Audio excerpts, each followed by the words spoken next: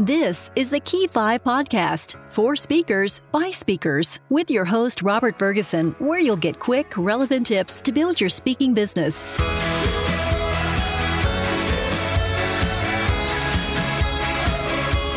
Welcome to the Key 5 podcast, for speakers, by speakers. For show notes, go to key5podcast.com. Today, we're talking with Carl Sakis, who helps digital marketing agencies grow profitably by providing business consulting, coaching, and training services. Or as Jay Baer calls him, the Dr. Phil of agency owners and managers, one part confident and one part ass kicker. Let's get started. So, Carl, in one sentence, what do you speak about?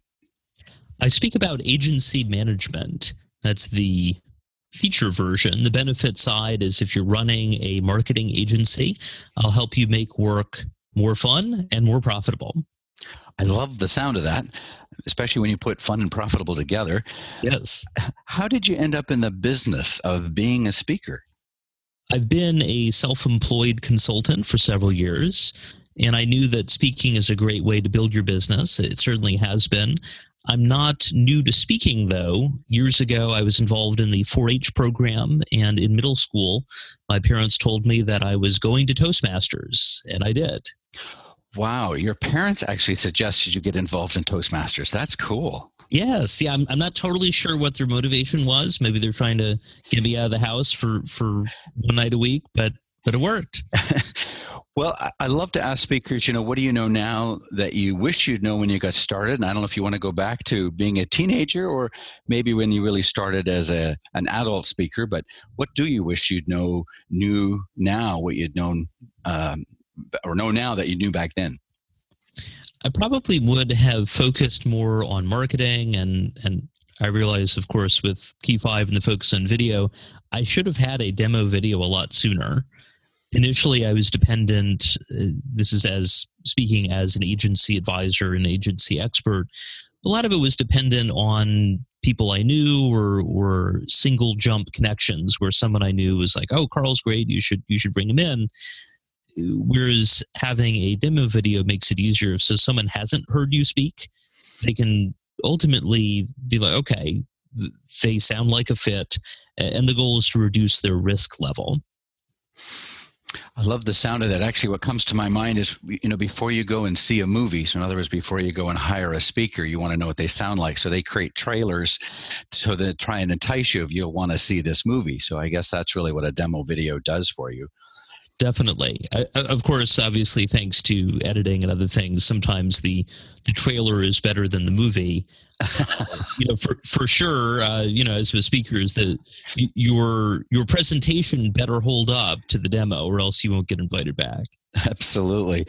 Well, I know that as speakers, there's a key story or a couple of key stories. And as you have multiple presentations, what do you do and how do you develop a key story that you may use across multiple presentations? Rather than necessarily a story, a lot of my talks get into dealing with difficult clients. If you run an agency, by definition, you have clients. Depending on the size of your agency, you may or may not be interacting with clients daily yourself, but someone is. And this is true also if you're an in-house marketer, you've got internal clients as well. But clients tend to be a consistent factor regardless of the circumstances. And I've developed a step-by-step process I call Reason, Options, Choose, ROC, on dealing with difficult clients where you want to say no and they want you to say yes. And Reason, Options, Choose lets you navigate that without burning bridges. The key thing is that I want the audience to remember what I've shared. The idea is you cite a reason for why you can't do the thing they want. You give them a couple options that you would be okay with, and then you let them choose. I mean, it's simple, right? But it can be challenging in the moment. And my solution to help illustrate this framework on dealing with difficult clients, Reason, Options, Choose, is to do improv skits during the talk. That is, I invite a member of the audience to come up on stage or from the audience with the mic if there's a larger setting. And I ask them to play a difficult client. This tends to be a very cathartic moment for them because they've been the service provider. They've had those difficult clients. And I hear all kinds of crazy scenarios. And ultimately, I then walk through using the improv skit, walk through how to use reason, options, choose. That includes some breaking the fourth wall occasionally to explain to the audience what I'm doing, this and that. Everyone ultimately is laughing along the way and at the end, but they're also learning, which I figure is a good way to make it work. I love the approach, not just you have a 3-step process, but the fact that you're engaging the audience. Carl, I call that the fishbowl effect, where you're doing something in the fishbowl. Everybody gets to watch through the fishbowl of what you're doing. And have you ever had that not go well? Because that live aspect, when speakers engage an audience, can be risky. It definitely can be. I think there are a few things that help make it safer. One, I've had improv comedy training. I've done a couple rounds of that. So that helps, just knowing how to do it. Now, of course, the challenge is the audience member likely has not had improv training. Mm-hmm. So some of the things I think about, there's the concept of yes and, you add on to what they're saying rather than disagreeing. You're looking for ways to heighten things, to make things crazier and crazier, which the audience loves. And it makes things more ridiculous and fun. But it also helps that I've been working with clients for 2 decades. I got into digital marketing as a high school student. I learned HTML, started building websites. I've been working with hundreds and hundreds of clients over the past 20 years. So I've been in all kinds of situations. I've made some great decisions. I've made some terrible decisions and a lot in between. And so I've seen a lot of the scenarios that come up. And if it's something that I'm not totally sure about how to handle, that's a great time to have a, whoa, I don't know, or I'm stumped, or frustrated kind of reaction on my face. And then the audience starts laughing even more. And that gives me time to think of what to say next. The other piece is that I do have an escape route, which is that if the audience member, and I have a free consultation as a reward for them for getting up and volunteering. Sometimes I'll do just one, sometimes I'll do up to 3. It's nice that it's modular in that if things are running quickly and I have more time, I can do a few. If things are running short, I'll do just one. And certainly the audience doesn't know how many I was planning to do.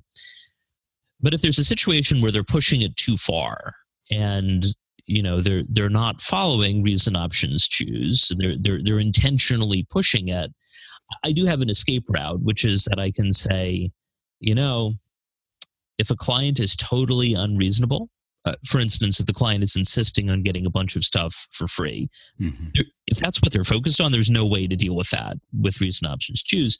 Ultimately, I could say, it doesn't work if they're totally unreasonable. The good news is it works with everyone else. Thanks, so and so. Let's give them a hand. Or in the case, I recently did an encore at the HubSpot Inbound Conference in Boston. Mm-hmm. The conference itself has something like 20,000 attendees, and my breakout session had almost 500 people. Wow. And I had walked along the front row, recruiting people, thanking them for coming. And I also mentioned that I was going to have an opportunity for them to volunteer, play a difficult client, and there was going to be a reward or prize to go with that. Now, only one person out of those people in the front row volunteered, but you only need one. And he was pushing it a bit. And once we got through reasons, option, choose, I asked him to choose, and usually people are like, you know what, I'll go with option B or what have you. Mm-hmm. And so we wrapped it up, and then he brought up a new objection or a new concern. And that was when getting to know the AV technician beforehand came in handy. As I turned over the AV table, did the kind of, cutting the neck gesture. I said, Corey, cut the mic. And the audience laughed even more. Good for you. Yeah. So I would say do not do any kind of improv-based scenario if you aren't good at thinking on your feet. Taking improv classes is really powerful at doing that. I mean, I don't know if I'd say that came naturally to me, but There are all kinds of frameworks you can get, and you need to know the topic well. The fact that improv training benefiting a speaker would never have occurred to me, Carl. So just alone, that is, I think, of great value to our listeners. And I can see the benefit, especially those who love to engage an audience and not knowing what will happen. That's brilliant.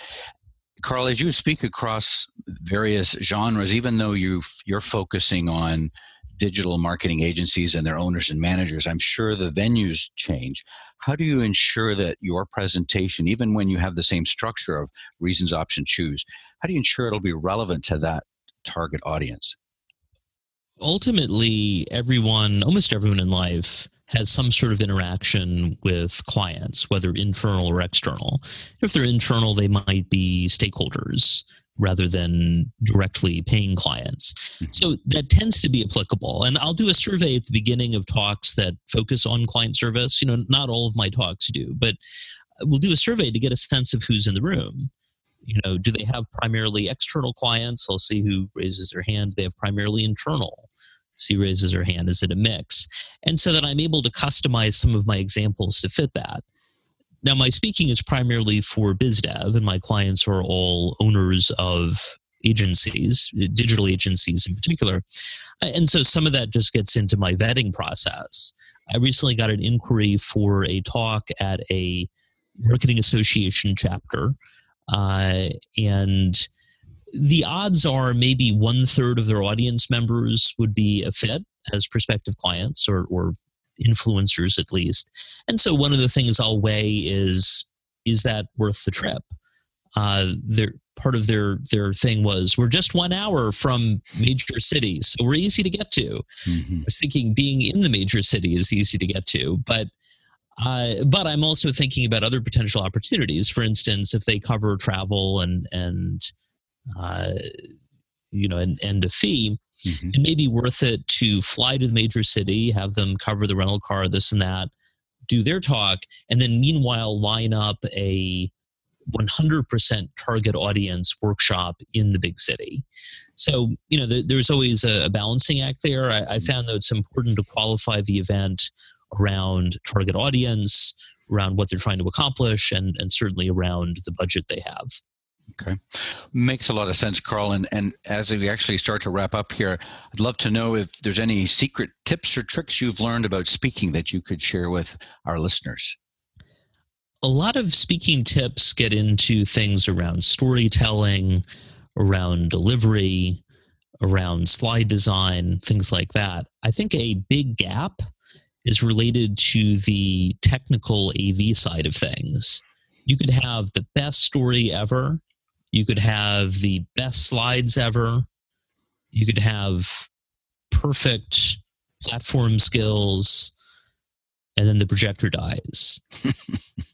I mean, think about it. What would you do if the projector dies? I've been presenting in some form or another for a long time, and for a long time, I never had a projector die, and then suddenly it did, and it actually happened twice within a couple months. Wow. And when you know the material, you can present without the projector. And the first time that happened, I didn't expect that at all.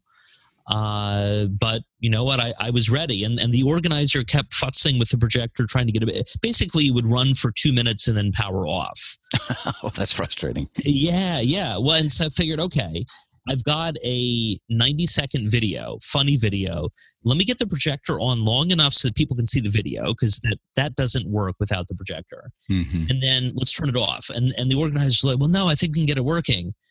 No, the audience is there to hear things, to get the advice and the networking and other aspects. We are not going to waste their time messing around with the projector. Let's just move on. And we did. I actually got some of the highest satisfaction ratings from that talk ever, which was certainly not what I expected. That's really cool. Yeah. And that's an aspect. I mean, in that case, I and the others couldn't get the projector to come back. But other times I was at an event last week where they were having some issues, and I reached into my bag and I had the adapter that would take care of things. I have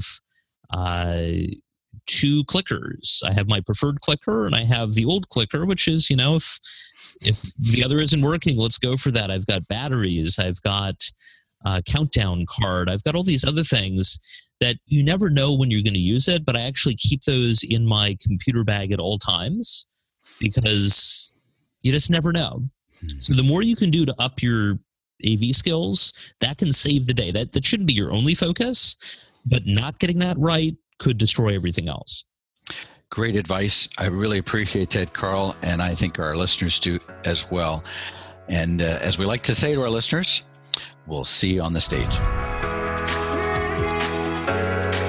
Now let's hear what Alan Hoffler has for us in our Millswick Minute. Today's speaking tip is about how to speak to a hostile audience. In any audience, there are learners who want to be there, vacationers who are just passing time, and the thorn in a speaker's side, the prisoners. Prisoners don't want to be in the room. They may have been forced to attend. They have nothing to lose since they are serving a sentence. They may heckle, distract, distort, or even sleep.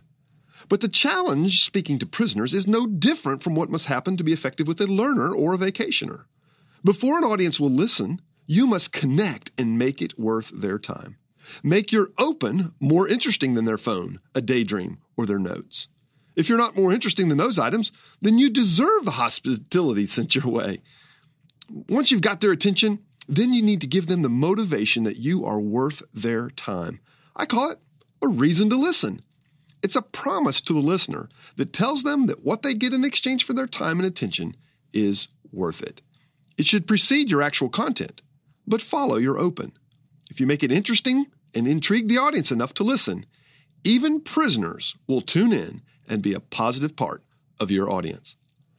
I'm Alan Hoffler, and this is your Millswick Minute. Thanks, Alan. I'd like to think no one is listening to these podcasts because they have to, but rather find them of value and worth your time. On our next Key 5 podcast, I'll be interviewing Dr. Jack Singer, a professional psychologist with years of experience teaching professional athletes how to be successful through developing the mindset of a champion. I hope you can join us. To listen to all of our podcasts and learn more about our guests, go to key5podcast.com. That's KEY and the number 5 podcast.com. And be sure to download the speaking tips available there. So go to key5podcast.com today.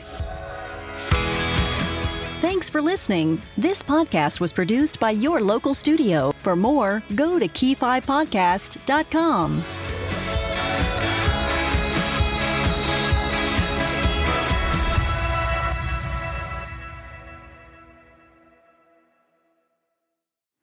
Hey, if you're still listening, thanks for sticking around. I have one quick request. If you like the show, it would mean a whole lot if you left a review over in the iTunes store. This actually helps others find the show. So thanks in advance, and I'll talk to you next time.